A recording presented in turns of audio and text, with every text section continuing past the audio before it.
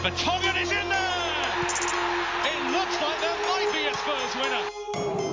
Bale, lovely range on the ball. It's a fine pass into Harry Kane, who shoots with devastating effect. It is Harry Kane who scores. Son has a shot. Incredible! Memorable! It is Son in the North London derby.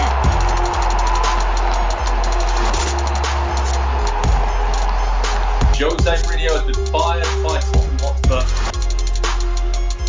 The wait is over for Tottenham fans. They now have a new head coach, and that man is Nuno Espirito Santo.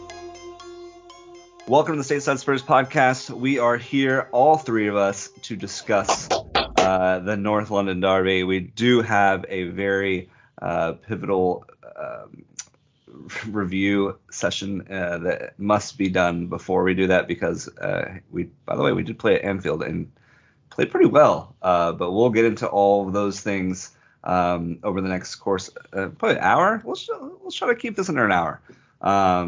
Chris, you're frozen, so it looks like you may already be gone. Austin, how are you feeling, man? A point at Anfield, always a positive thing. Anytime you get anything at Anfield, right? Yeah, I mean, they don't drop many points there. They really don't. So you got to take what you're given. If you would have, if you would hand me a point, if you would say, "Hey, I'll give you a point right now before the game," most teams would take it. Oh, I listened to y'all's podcast last week. Y'all were Debbie Downers. Maybe you lost Colin, or maybe I.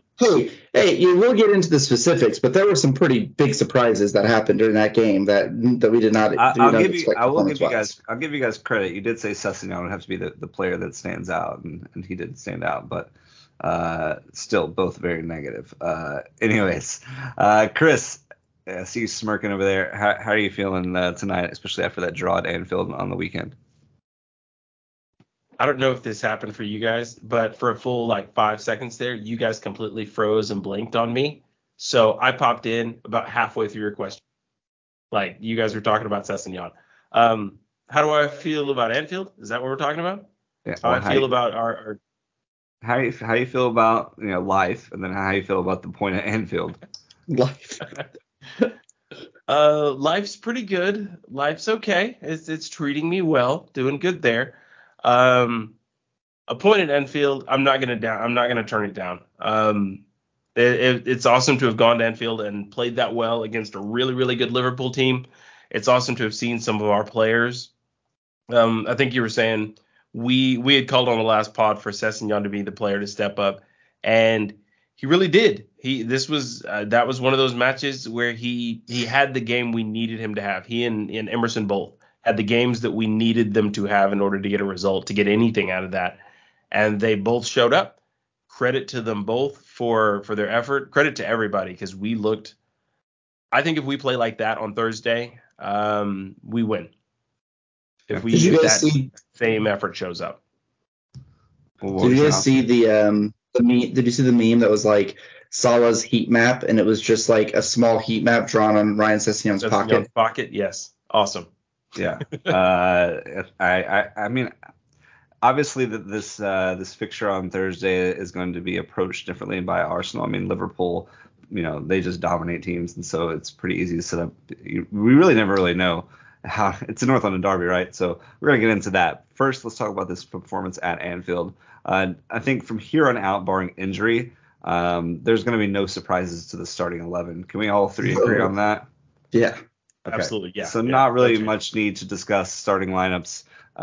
Any surprises in the starting lineups. It is what it is. It's like chalk. It's never been like this. I guess maybe since the Pochettino days, early Pochettino days. But even it feels kind of like when those commercials or jokes that you see where a coach is drawing on a whiteboard, but he's not using a dry erase marker. He's using a permanent marker. Yeah. It's basically where we're at right now. Yeah, and so I did listen to your guys' podcast, and I also kind of had my own predictions for how Liverpool would line up. But basically thought they would rotate a little bit more than they did rotate. They started a very strong lineup here on Saturday. They started, the front three of Mane, Salah, and Diaz. They started Henderson and Thiago and Fabinho. Oh, Fabinho. We're gonna get into that. And then they started Konate, Van Dijk, and then their star fullbacks in Trent. Konate was the only one for me that was a surprise because he had kind of been the Champions League center back, and Matip had gotten a lot of the league minutes of it. Matip started today and scored. So yeah, I thought that maybe Thiago wouldn't start because he started midweek, and that they would maybe bring in like Keita. Yeah, but anyways, and then maybe Diego Jota instead of Luis Diaz, but he played so well in their performance against Villarreal, and he was kind of the person that sparked the comeback in Spain. So anyways, a very strong lineup by Klopp. Clearly they knew heading into this, and they knew that they needed to win all 3 points to contend in this race, because as we've seen, both these teams don't really drop points. And before we dig into this interesting fact here, 30% of the points that City and Liverpool have dropped are from Tottenham. Oh yeah. And arguably, if you look at the 2 Liverpool matches, they smashed and grabbed a point from us at Tottenham Hotspur Stadium from Salah's handball that wasn't called, and then one deflected effort that went in for him in this match, and a Højbjerg screw. We'll get into it, but Højbjerg screwing up the end of the match. They really probably could have pulled the double over both teams somehow this year. Yeah. Very, very impressive when you look at their records. I mean, both of those teams have been pretty much unstoppable in this Premier League season outside of playing against Tottenham, which is just pretty impressive. Kind of the way that Conte lines up, and even the way that Nuno and Mourinho, they've played best when we don't have possession. But that's kind of how this game played out from the beginning. I mean, they came out fast, right, Austin? First 20 minutes, they were pressing hard. We were kind of loose. It seemed like, Austin, that Conte really emphasized playing the ball out of the back. Did you catch on to that? Did you see that, like, he was trying to play even through Hugo and the center backs and risking turning the ball over if it meant that you were going to play out of the back to kind of create those spaces if you could break that press? I think what he wanted us to do was to be patient and try to beat the initial press, because what it looked, when you do see Liverpool struggle in matches, it's when teams are able to beat that first pressing man or that second guy coming in, right? They don't try to they try to press you immediately after losing the ball, and so if you can get past that initial guy, you'll see some space. But they were doing a good job of isolating Kulusevski and not allowing players to get close enough to him for support. And so, yeah, we struggled early on with some rocky moments. And that's where we struggle, not having a center mid that can drop into areas and carry the ball, right? I mean, Kulusevski basically is our press breaker at the moment as far as carrying the ball. And he hugs the sideline, which makes it easier to press him because you have the sideline as a defender too. So Liverpool did that well in the first, 10, 15, 20 minutes. Yeah. Chris, any shocks in the way Liverpool came out the gates at Anfield? No, that was what I expected. A high press and a lot of possession. Yeah, they came out just like we thought we would. I'm just impressed with the way that we held up against. Their pressure. I think the biggest challenge that Hugo had in the first half was Sessegnon's header that was had him scrambling to get across. Life flashed before his eyes right there. Well, and that shot, Sessegnon looks like a deer in headlights. The sucky thing for Sessegnon was he had great positioning, right? Yeah. He just didn't execute the header. He meant to put more on the header than I think he was trying to get that over the crossbar, right? Probably. And I don't think he got enough on it, but his positioning was phenomenal. I mean, he defended better than I've ever seen him defend in this game, and that was just an unfortunate moment that I'm glad Hugo kept from turning into a tragedy. Yeah, no, I agree. I thought that the first half, the defensive performance was great. Really lacking kind of any real offensive threats outside of the Højbjerg shot from about 20. I think it was about 25 yards out. Bentancur also had an effort. Yeah, I think Son was offside right before it. I think they did call offsides. Bentancur did have kind of an open net, and I think he skied it there. But Højbjerg's shot, literally, I was in the bar watching it in Denver with my fiance, and he's like winding up to shoot it, and I'm like, no, don't shoot that. And then it goes off the post. I'm like, oh, okay. It reminded me of those moments, in junior high, I played C team basketball, and the coach is like, You're like Steph Curry land and chunk up a three, and the coach is like, no, and the goes, he's like, all right, yeah, good job, get back on defense. There's actually a subreddit I think called no, yes, or something like that. What? DJ Chrissy Kiss over here with Chris, See? Yes. No, yes. That's the subreddit. Yes. No, yes. Okay. Okay, Chris, your audio there was absolute doo-doo. But we get it. You froze up a little bit. Anyways, that was my thought when Hoiberg took that shot. But when the first half whistle was blown, I mean, Chris, what were your thoughts? The great defensive effort for me. It's my first thought. Now with the stats, I was like, yeah, that kind of feels like what it was. I think we had 3 shots total, 1 on goal, and they had 11, I believe, in the first half. I felt like that was exactly what I expected. I expected them to hold the possession. I expected us to be under pressure for most, if not all of the game. And then for us to get, one big break or one big opportunity, one big chance. And if we were clinical and could take it, we would get something. If we couldn't, then it was just right back to absorbing the pressure. So we walked out of that first half and I felt, okay, this is what I expected. I'm still on the edge of my seat. There's still an opportunity to get something out of this match, but I hate to say that I wasn't more hopeful than I had been before. We just lasted 45 minutes. So, yeah, it's the best I can put it. I still was not super happy with the way things were going, I guess. Yeah. Austin, holding on, just holding on and waiting for your opportunity. That's kind of the way you have to play these games, right? Well, yeah. I mean, we coming in about the 35th, 39th minute, we desperately needed that halftime whistle. We were holding on for dear life towards the end of that half. But that's what you have to do in these types. Yeah, it's exactly what you have to do in these types of games. You have to get to the next section of the game, and when the chance comes along, you have to finish it. And I kind of had the feeling that when we got to the halftime 0-0, whoever buried the first chance in the second half was going to be in control of the half, right?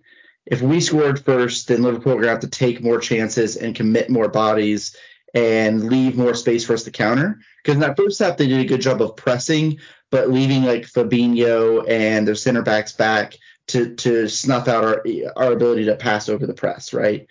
But as Liverpool commit bodies forward, and Colin, was it you that was saying, or maybe it was Chris, that, as Van Dijk gets more forward or as Konate gets more forward, they start moving their center backs into the attacking phase.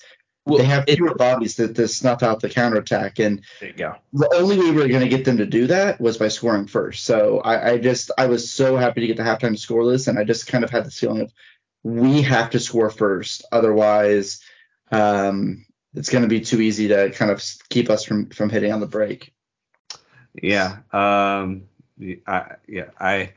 was just waiting. I thought the chance would come. Didn't think it would come the way it did come from Emerson on the left-hand side, hitting up a skyscraper of a Still clearance. Confused how he got there. I think it was from the corner kick, I believe, right? It was after the corner. I think Hugo caught the corner, and then or it was headed over, and he quickly took a goal kick. But yeah, Emerson was he was like left side of the field, but also in midfield. Like he's pulling a Serge Aurier right there. I think he kicked it high up in the air just to give himself time to get back in position. Probably. I think he was clear. That was a clearance. That was the best missed kick he's had of the year for sure. It was like a karate kick. It was like a karate kick too. He did have a goal earlier that was a cross that turned into a deflection that went into the goal. I forgot who that was against. I think it was Brighton maybe. Anyways, and then Kane does what Kane does. He holds the ball up well. Hold on. You're skipping the first touch. That first touch as the ball's coming from like 80 feet down from like it looks like a Tiger Woods like pitching wedge up in the air, and Kane just like, oop, I'll catch that an inch off the ground. Thank you. Yeah. Think. Yeah, his ball control is immense, and if you allow him to turn and allow runners to run on and make those runs, and then that's where the Liverpool defense is at their weakest, right? It's like who's picking up these runners. You have Kulusevski on the right, you have Son breaking through the middle, and then you have Sessegnon on the left. So Paul, I want to ask you this question. I'm going to take over and ask you this question as that play's developing. He receives the ball. He's able to turn. We have runners coming in. He's getting a free run to the top of the box. You see Sessegnon making that lung-busting run to get into the box. Are you thinking he's going to feed Sessegnon in, or are you thinking take a rip? Oh, I know he's feeding Sessegnon in. Yeah, but then when he feeds Sessegnon in, I'm thinking you should have taken a rip. Well, I first thought that Session's going to take it first time, right? He has to take it first time, and if he doesn't, he's going to screw up the chance. And somehow Session takes a perfect touch and perfectly clicks it over to the far post to Son. I was shocked. I thought as soon as he took that first touch and didn't shoot, the chance was gone. Did you think the same, or? I did see Son because the Son made the run in. I just didn't think that Sessegnon would have the composure and the patience to take the touch and to cross the ball. And then when I saw that he took the touch, right, and then at that point when you take a touch, you lose the angle for the shot.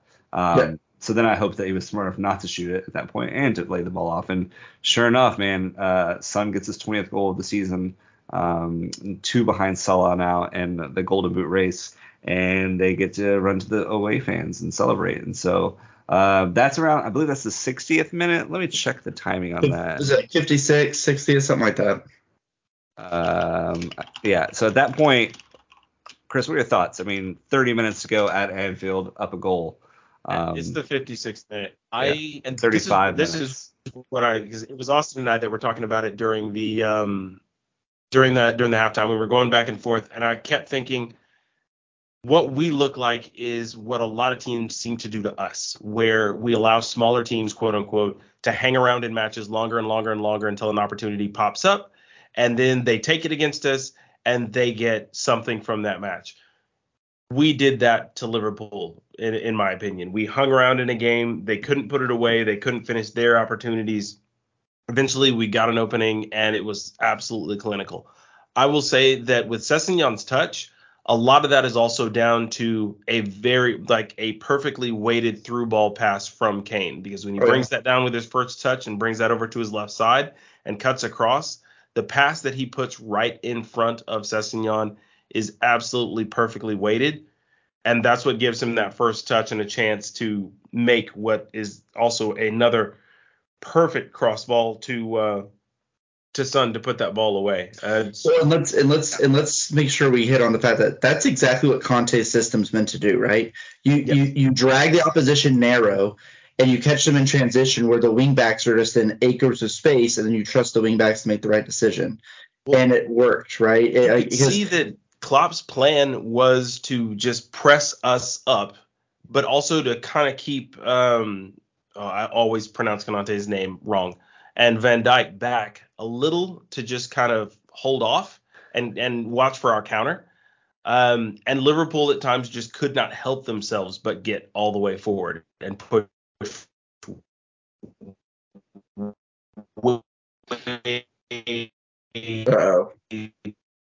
too far up. So it was you see mistake, and it was so funny. Did I screw up again?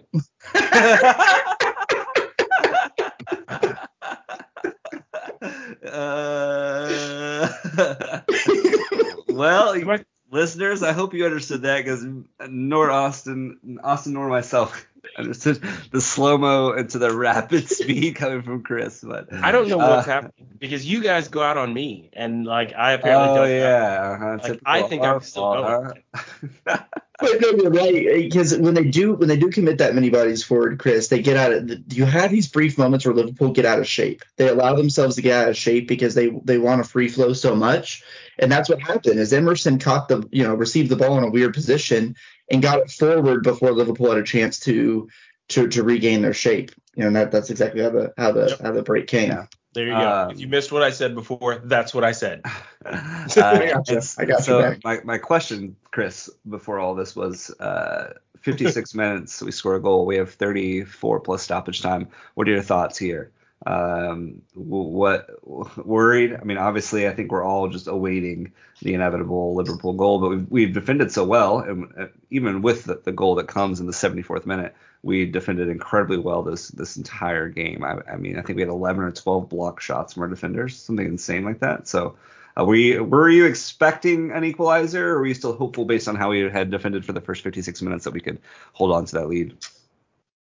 The way we defended, I was hopeful that we'd hold it out. And for a while, it looked like we had. And honestly, I think we did, with the exception of the deflection. They got a lucky deflection that broke our defense. Other than that, I think our defense played a perfect game. I was worried that it was going to be a set piece, right? Yeah. If all those anything, corners, I was worried we'd give up a set piece. Van Dijk's so freaking good.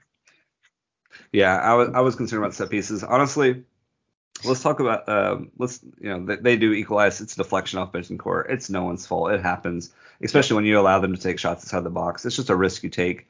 But I don't blame the defense at all. I don't blame the way Conte set up the team. He set the team up perfectly. There's nothing you can do. Ironically, right, it's one of those where if Bentoncourt gets like half an inch more of a boot on it, it doesn't even get past him. And if he whiffs it and doesn't get anything on it, it probably is saved. The deflection is the only reason it had a chance of going in, right? Yeah. No, I agree. I think that it's just completely unlucky. But I would like to take the next couple minutes to talk about the squad performance and the individual performance here. We talked about the defensive effort that pretty much every single player put in for 90 plus minutes. And I'm going to go on a limb here and say that, our whole defense played well. The worst of the five, in my opinion, was probably Romero. Not that he was bad, but I think that he was kind of wasteful a little bit in possession. He was shaky early. And that's just more of a testament to how well the other four. I mean, Ben Davies. That's that block on Salah in like the 70-something minute where I don't even know where he came from. Emerson got to play an actual right back role with minimum expectations to push up. I thought, like you said, Sessegnon earlier had Salah in his pocket other than that yellow card. But that was a smart foul. He had to take that. And I don't even think Dyer put a foot wrong. Well, Romero, after we scored, Romero really stepped up. Oh, and you saw another level. And that diving header, Alexander Arnold's ball, kind of reverse ball into the box, and Romero from out of nowhere just flies like 8 feet forward and heads that like 60 yards out of the box or whatever it was. I mean, I think the even commentator said, I forget if it was the color commentator or the player, it's like, you have to love defending to head a ball like that.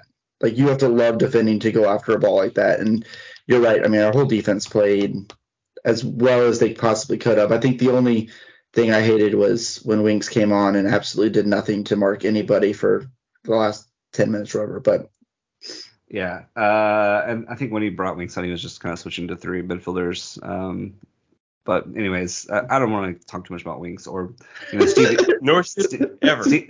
Stevie B had a chance, kind of a breakaway chance right when he got on. But even then, I think the last thing we need to talk about. There's two things I want to talk about.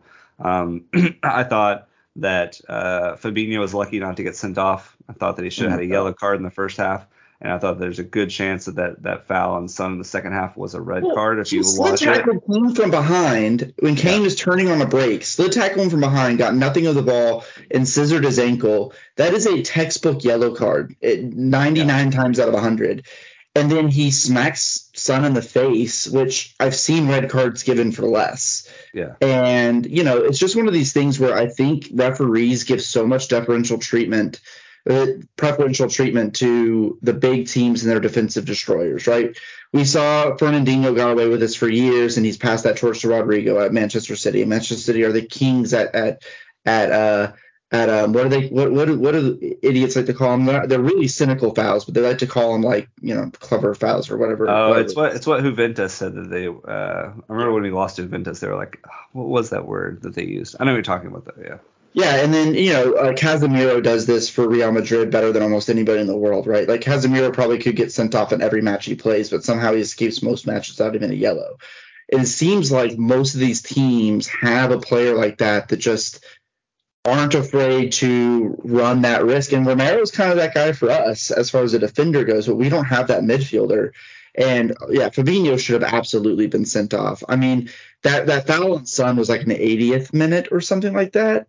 But he could have almost been sent off before that, even. I mean, he committed at least 4 or 5 yellow card offenses. And that slide tackle from behind on Kane that's what people aren't talking about. Slid from behind, got his ankle. That's a potential leg breaker, and people act like that there's nothing wrong with it, Yeah, it's I think more. I mean that second foul could have been a red card, but it's more like you can't let him get away with so many fouls. I think he had 4 fouls in the first half. Yeah. Two. And all of them were tactical Yeah. fouls. So tactical. it's accumulation of fouls. So okay, great. If the sliding tackle on Kane that should have been a yellow is not a yellow, then he gets a yellow for 4 fouls and a half. I mean that's there's some simple principles to like refereeing and like officiating that doesn't happen to the bigger clubs, and we get away with it too when we play smaller clubs. I'm not saying that sometimes. And so it's more of the problem of inconsistencies. But yeah, Fabinho's lucky not to get sent off there. And then we got to talk about the last chance that we had. Chris, I'm going to send this one over to you. Emerson actually hits a pretty decent ball in the box to a cross in the box to Højbjerg. And man, just not the guy you wanted to fall to. On this, he had 2 options, and he is that classic, He chose just completely the wrong one. First off, I do think that over the past couple of weeks, maybe since Emerson kind of lost his starting spot to Darty when Darty went on his good run, that perhaps they spent some time working with Emerson on crossing. Because in the performances that he's had since then, there have been some pretty good crosses put in. Not great. It's gone from abysmal to average, so yeah, I'll give him that. He's gone from terrible to meh. That's best you can put it. But that cross was actually one, and most of his crossing in this game was much improved. That one was one where he actually landed it right where it needed to be. And of course, the person on the other end is Højbjerg, who, like you said, that's not who you want that ball to fall to in the box. You pray that Kane or even Son, who's not great with his head, or I'll take anybody. But Højbjerg was the wrong one, and he. You gotta just put that on target, right? Like he's trying to nod it back across goal, but there's not enough pace on the ball. You gotta just nod it at the goal and hope it goes in, the goal. Right? Make the keeper make a save. Force him to make a save. At that range, you're as a keeper, if you don't save it, you pray that you're able to put that out of bounds or put that out of play, or at least just put it out of the path of someone coming in. But I mean, if he can just put that on target, there's a good chance the keeper doesn't save it and just has to knock it down, and then you can put it away in the scramble. And I want to say he just tries to be a little too cheeky with it and a little too cute and nod it back because he sees Alisson coming that direction, and it doesn't work. I wonder if it, we're all assuming he's trying to nod that to Kane. But I wonder because Colin, do they teach you, right, that the best thing you can do is to nod it back where it comes from, right? Nod it back across goal, right? Yeah. So I'm wondering if he actually was trying to score and he just mishit the header so bad it looked like a pass. Oh. Yeah, I don't know. I'd have to go back and watch it again, but I don't want to do that. So, no. I mean, that's one of those moments where it's like, oh my, like. We're so good. That would have been us stealing the win in the last minute against City and Liverpool in almost the same fashion. Yeah, and to be honest, I don't think I get if you want to look at stats. Okay, let's look at stats. 21 shots to 8, 3 shots on target for both of us, 65 to 35% possession. But the XG was 1-1 though. XG was pretty much even. All right, so don't be fooled by the amount of shots they were taking. I mean, yeah, I get you have to shoot to score, but their shots were. There's a lot of bad shots. And a lot of bad shots, and so a lot of good takeaways. And I'm going to go on a limb here and say I was the only confident person in getting anything from this game in this podcast. And I still think that point is going to be very vital in the run-in, which leaves us. Unless you guys have anything else to say about this Liverpool game, other than Jurgen Klopp is probably the biggest crybaby in the Premier League. He's a great manager. Oh my gosh, and I love Conte throwing the shade back at him. Like, you shouldn't talk about your opponents. You should probably focus on yourself. Yeah, I mean, don't get me wrong. He is a. Sorry, Chris. We'll catch you up in a second. He is a great manager, but an ultimate crybaby whenever he loses or he doesn't. He's a horrible loser. He's really bad at it, and he compared us to Atletico Madrid. And you're like, oh, you mean the team that like the only team that's won a league title besides Barcelona and Real Madrid in the past decade or whatever? the team that's made it to Champions League finals. Like, okay, thanks for the nice compliment, I guess. Yeah, Like, which is probably why he left Dortmund, because they started to lose. I just don't think he's a good loser. Like, when Liverpool starts to lose, I don't see it happen. And it's going to happen because there's going to be a turnover unless they can replace. It's going to happen as soon as Salah isn't playing for them anymore. Yeah, I mean, they're going to have to replace a lot of goals in Salah and Mane, in the next 2 to 3 years. And so, but anyways, that's just my final take, is that Jurgen Klopp's a crybaby. And yeah, a great point. Like I said, I think it's going to be very important for this top 4 run-in, which is why we are all 3 here today. It's because we have a North London derby preview happening this evening. We are about 40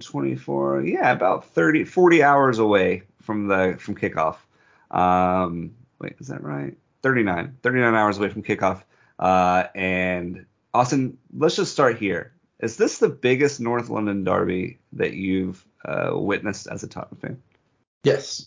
Yep. Chris, you're older. Chris, you're older and a little bit more tenure, although you have all of your hair and no gray.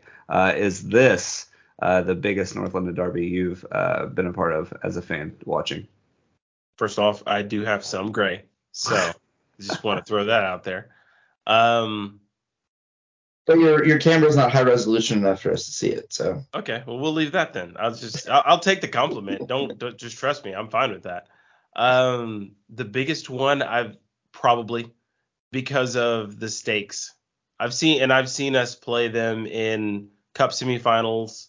I've seen us play them for other seasons where top 4 was on the line. This is one where a win or a loss here just completely changes the trajectory for both teams.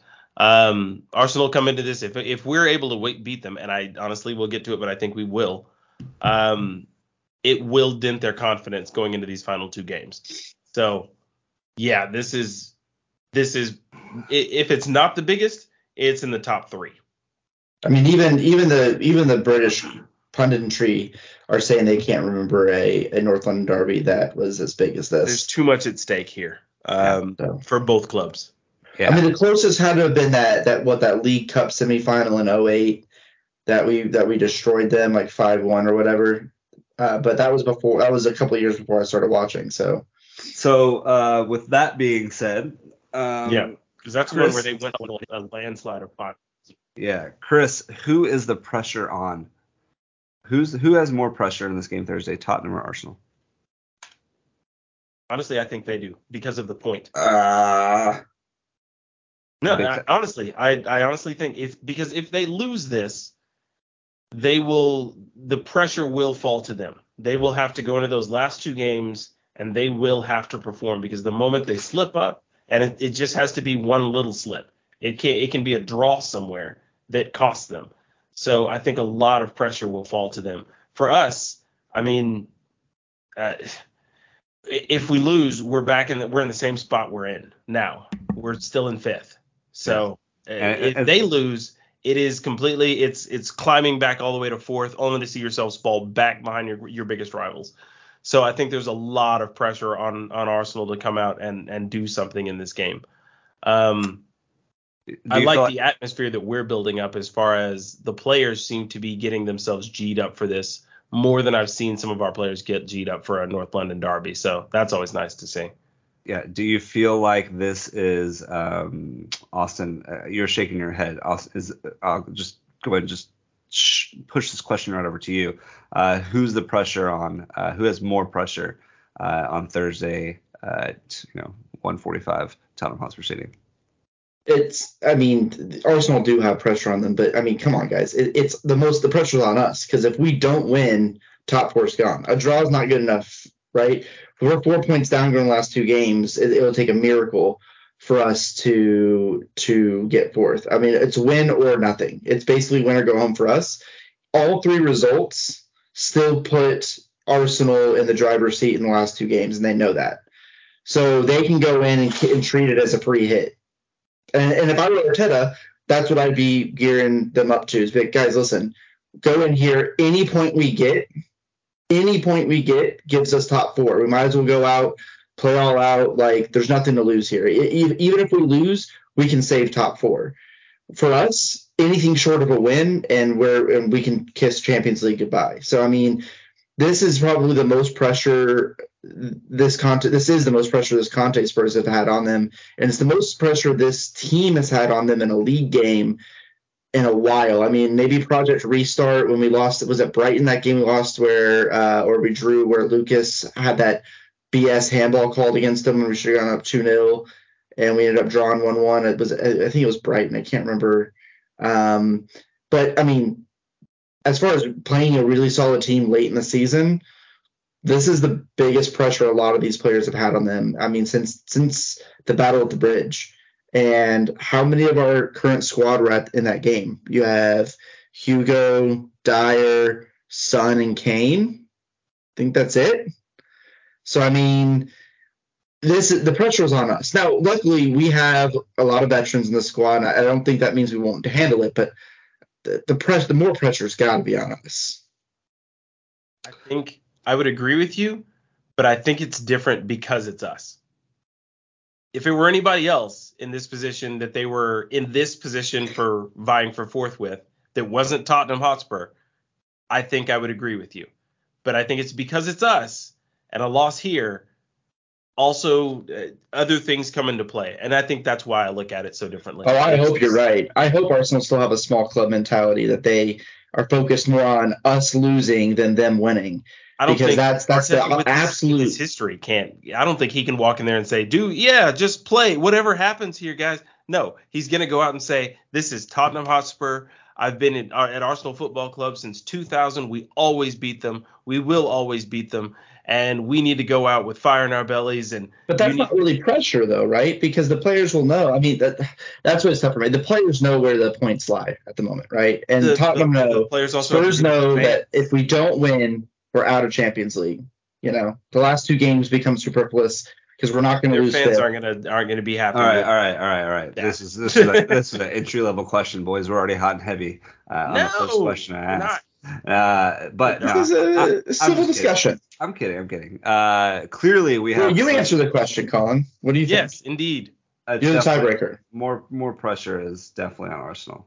But I have been in the stance for ever since we slipped behind. I said, listen, all we got to do is stay within touching distance. Those last two games, Arsenal will drop points. If we are a point, which is why I think that point. And this is what I had been saying. I think you also agreed with me today, Austin. But that point against Liverpool at Anfield was huge because it allows us to even draw a game if they lose and we're even on goal differential. Well, so what I said to you was because Arsenal play Newcastle on Monday, it allows us to have the opportunity to go ahead of them. And they have to sleep on that before they go play Newcastle away. But that point at Anfield gives us the opportunity to, even if we tie Burnley, which hopefully we don't, right? We want to win every game. If we draw Burnley and we beat Arsenal and draw Burnley, we're even on points. That's still pressure that they have to go get a draw. If they lose at Newcastle, then we're even too. That point at Anfield is huge. Could be huge. It's not huge because nothing's permanent or determined yet. But I think the pressure is on Arsenal. I think right now, as Tottenham, no one's giving you no one's really believing in you. Everyone's thinking that Arsenal's got it locked up. I think Arteta has one of two ways to approach this game, and I would love to get your guys' take on this. But I think he can either set up shop, play for the draw, or he can go at us. Chris, what do you think? How is unless you're frozen? You there? Yeah. How do you feel like Arteta's going to set up for this game? Go for the win, or we're freezing? Austin, go for the win, go for the draw. Well, so if he was from the Mourinho school, he would be going for the don't lose. You're playing a big team away, just don't lose. But he comes from the Pep Guardiola school of managing, and he's going to go in and try to. I think he's going to come in and try to control the game and want to win it, which I think is the wrong approach. Honestly, in this situation, I think the approach is make us earn everything, and a point gets you Champions League. That's the situation they're in, and that's the proper way to manage this game, I think. But to go at it and try to take the game from us and win it plays into our hands, right? Because it's going to make them more open. They should try to choke the midfield and press the midfield and make it difficult for us to get the ball forward.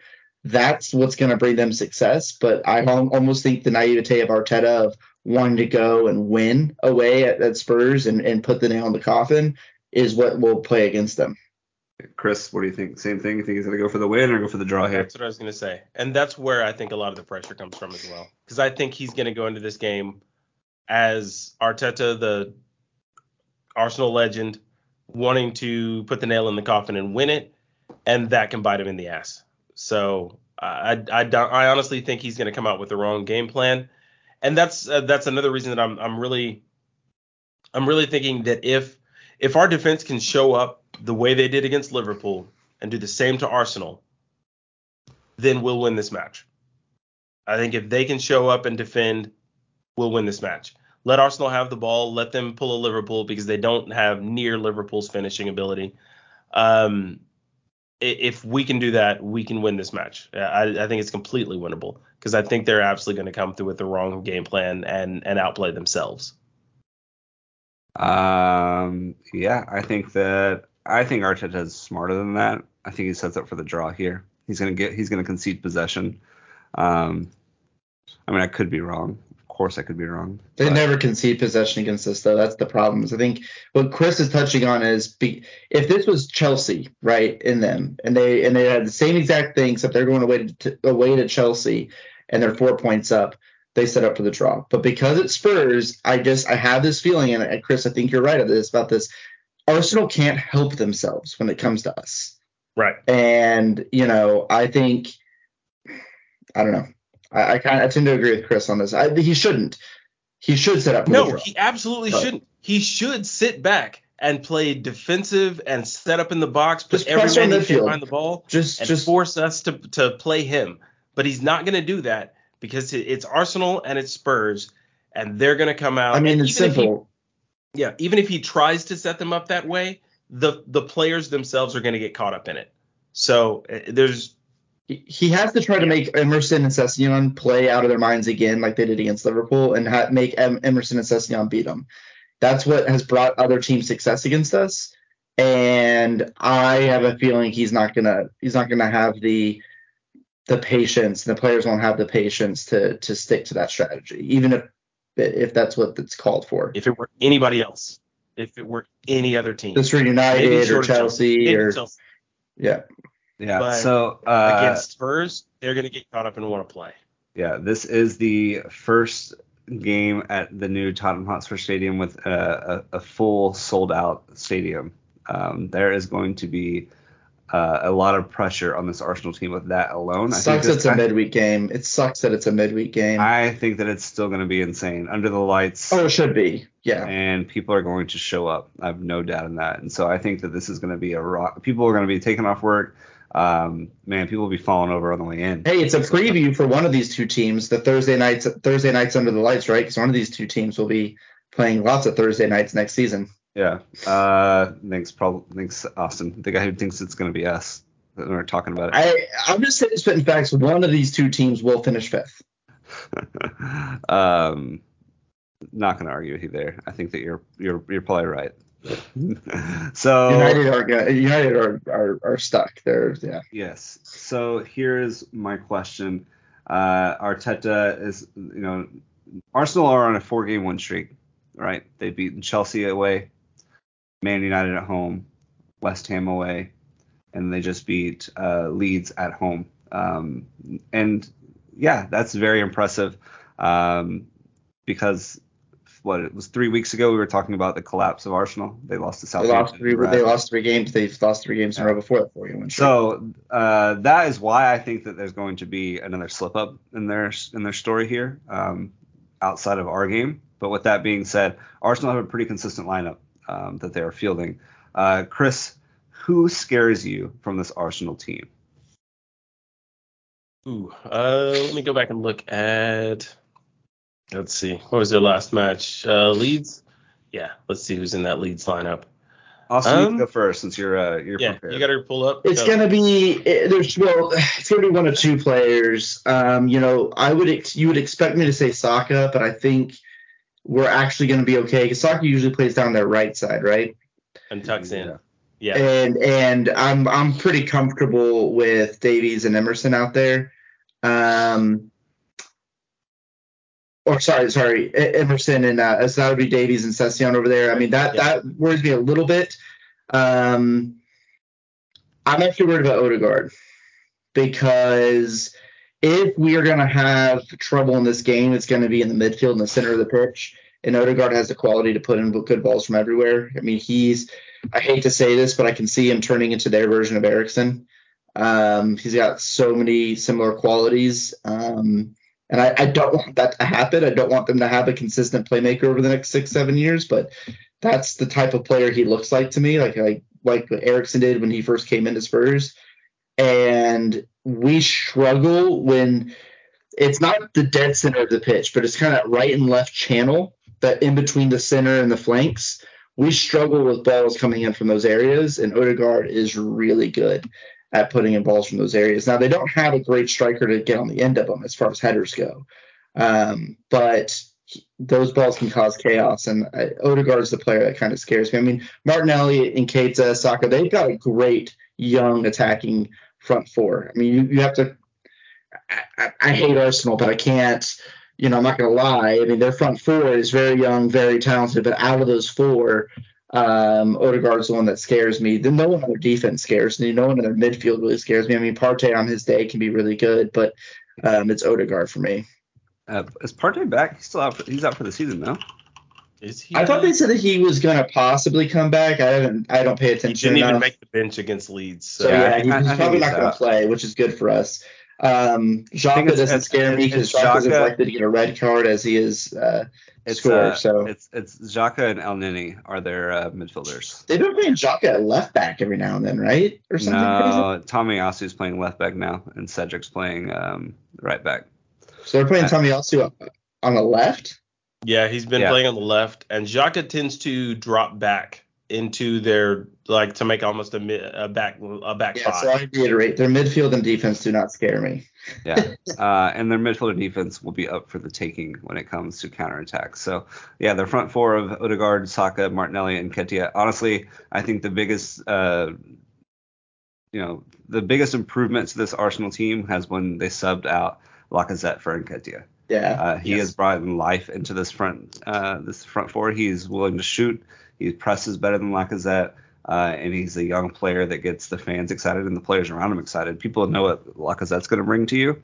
I don't think that I think maybe very few Arsenal fans believe that Nketiah was the answer for a striker perspective, and it turns out they might have found their young striker, and they don't have to go spend 60. What happened to what's his name? Didn't they spend like 50 million on some other winger a few seasons ago? Pepe. Yeah, what happened to Pepe? On the bench. He's on the bench. On the bench. So they replaced Pepe with Nketiah and Martinelli, who no one expected to be, because Martinelli's a young player is he their academy or no? I don't know if it's academy, but he's a young guy. Like he's he's only 20. Yeah. I remember when they bought Pepe, and Arsenal fans that I knew, one specific was just over the moon. You probably know who I'm talking about, Colin. Gunnar Pat. Yeah. Yeah, I think that Pepe is good, but. So is Nketiah your answer, Colin? My answer is Nketiah. Yeah, I think that he's the one. I was going to agree with you. It's either going to be Saka or Odegaard. I love Odegaard as a player before he went to Arsenal, and I was just sad to see him go there of all teams, because then I absolutely had to hate him. But when he was a young player who was just coming through Real Madrid, I remember just thinking that guy's going to be awesome. I would love it. That's the Eriksen region. Give us him. He's a great young player that I would love to see come to Spurs. And when he started going to Arsenal, I was like, that sucks, because I really don't want to hate him, but now I have to. But yeah, it's Odegaard for me. And a big reason for that is also because, correct me if I'm wrong, but I believe Odegaard takes all of their set pieces. And set pieces for me are always a fear. Just our backline held up well last time, though. You could argue that Van Dijk should have had a goal.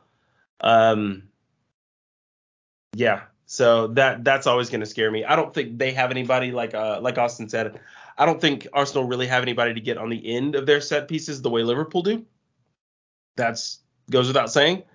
But at the same time, he's still a great player to do that. And I mean, we've seen teams with less in their pocket, like Southampton, get away with set piece goals against us. So Odegaard for me is my biggest fear. And there is a good Danish, or is he Norwegian? Do you know? I can find out pretty quick because I was just looking. I was looking up Gabriel Martinelli stuff here a second ago just to see who he is. I would say there's a chance that Martinelli comes out and Smith Rowe comes in. He's Norwegian. Norwegian, that's right. But yeah, I think honestly, now the more I think about it, I think Romero and Dyer are going to have Nketiah locked up. So I do think that it's going to be more dangerous, probably Odegaard if he has time on the ball.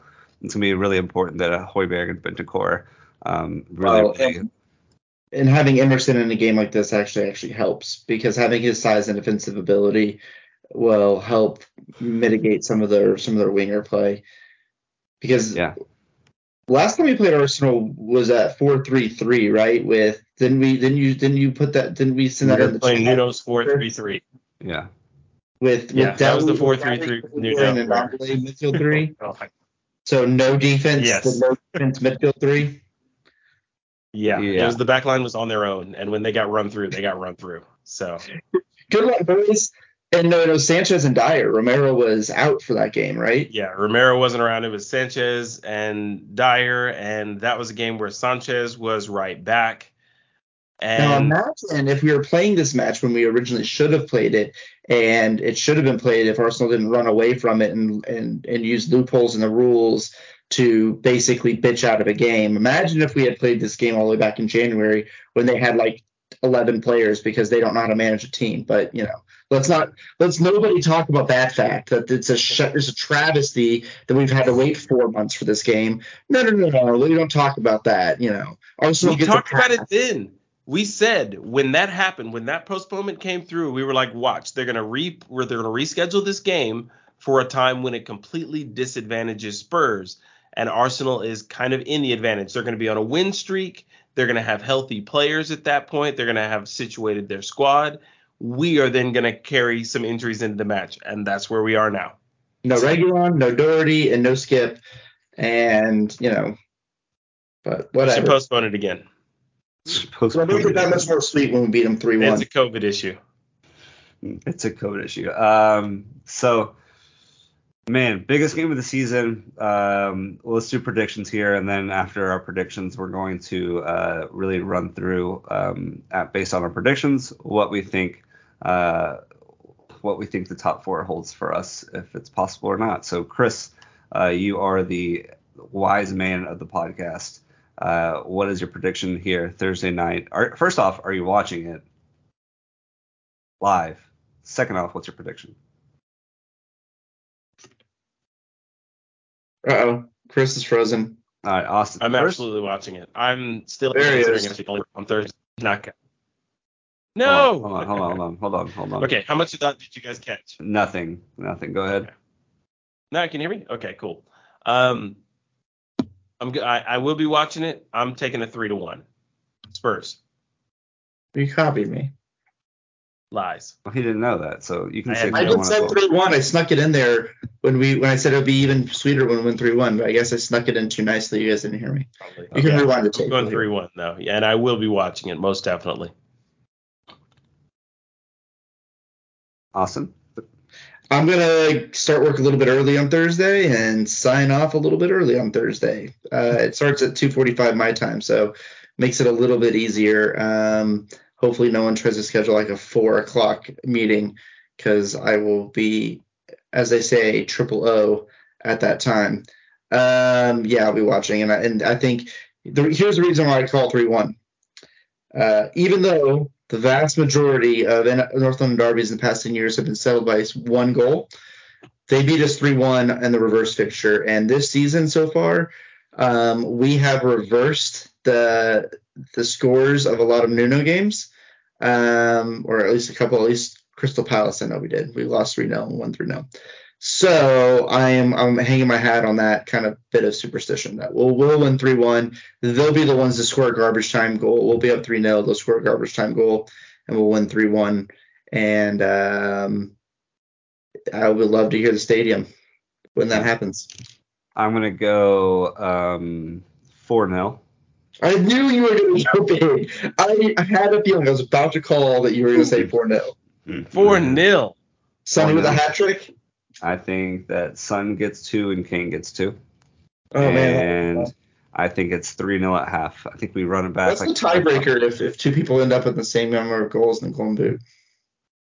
Less PKs. I just made that up, but that's what it should be. It should be. It should be open play goals, right?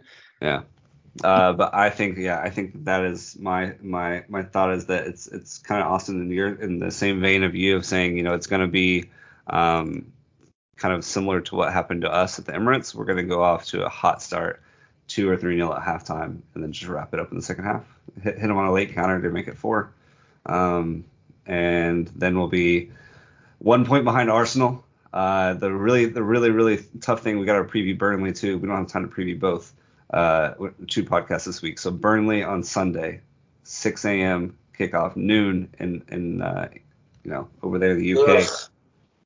We don't perform well historically usually in these early kickoffs, and this is a quick turnaround. So we'll be 1 point behind Arsenal, playing before them against Burnley, who are fighting for their lives in the Premier League. This is a little bit of a different Burnley team than what Sean Dyche had, and it looks like they're playing a little bit more aggressive, not sitting. Just call him Sean Dyche. Sean Dyche, what's his name? It's Dyche. I'm not the one who caught that. I like Dyche. I was gonna let it slide. So I would like careful, Colin. Oh, sorry. I would like to get your guys' take on this Burnley team. Should we be worried if we win this game against Arsenal, 1 point behind? Do you think we have what it takes to get all 3 points against Burnley? No, that's why I'm worried. Because it's not so much about Arsenal dropping points, but it's about us getting past Burnley. I have no worries about Norwich. Only way to worry about Norwich is if we've already been knocked out of top 4 and we show up with nothing to play for, and then a Newcastle from 2016-17 happens. I don't worry about Norwich. I worry about Burnley because it's an early kickoff. We're going to be coming off of a short week. Burnley have had a full week. Burnley are fighting for their lives. It's at home, so that's a positive. So we don't have to travel, but oh man, I'm really worried about that game. It'd be just like us to beat Arsenal 4-0 and then have to squeak out like a 1-0 win in the 93rd minute against Burnley. I was just about to say that. Yeah. Chris, you worried about Burnley? Well, sorry, Chris, but they already did exactly what they have to do to beat us not too long ago, right? So they do have a game plan, and we're going to play the same exact way. They do. I'm like anybody else. Anytime we have a 6 a.m. kickoff, I'm already worried about it just because that we just, like you said, we have a terrible track record. Chances are the last time we played Burnley, we literally lined up the only way we know how, which is the exact same team we're going to throw out against them on was it Sunday morning?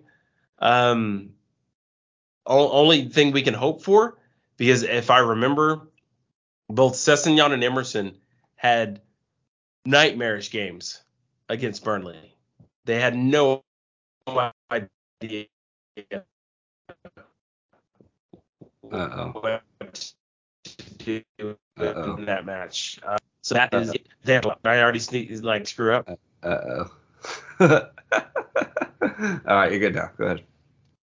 There we go. I muted myself so that it would stop if any extra noise coming through. So I don't know. But yeah, we played the same lineup last time. Sessegnon and Emerson didn't show up. God willing, they show up this time. It would be, like Austin said, it would be so awful to win to beat Arsenal, give ourselves hope, and then lose 1-0 to Burnley on Sunday morning. That would just I'd be done at that point. I think I'd just throw up in my hands. I don't know. Colin, do you think that let's assume, because we all know if we don't beat Arsenal, top 4's gone. So let's assume we beat Arsenal. Are the weekend fixtures, is that where top 4 is going to be decided? But including Newcastle? Right. Is it that round of fixtures, or do you think it actually goes down to final match day where we might still be behind and Arsenal might drop points there? Because my belief is Newcastle's their last chance to drop points outside of us.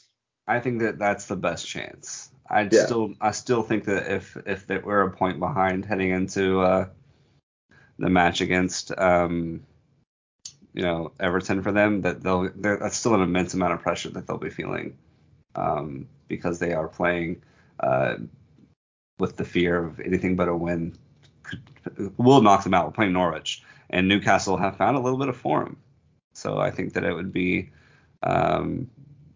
naive to think that Newcastle or Everton are free win, if that makes sense. But I do love that if we beat Burnley, if we're able to beat Arsenal and we beat Burnley, they'll have to sit on it for 27 hours, knowing that they have to get a win. Yeah, but I think I do think Burnley hotel room in Newcastle. I do think Burnley will be tough.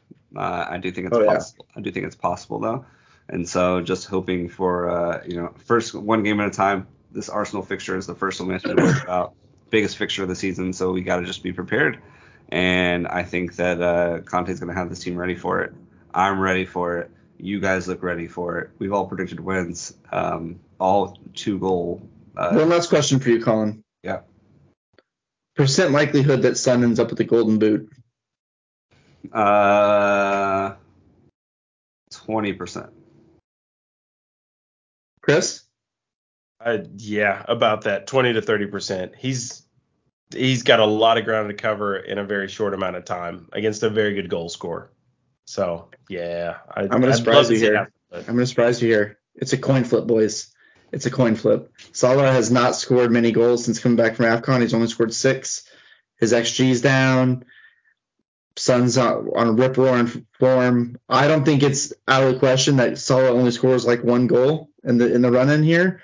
And Sonny could easily score, even if we don't finish top 4. Sonny could easily score 2, 3, 4 goals in the last 3 games. Is there a better chance that we get top 4 or Sonny gets the Golden Boot?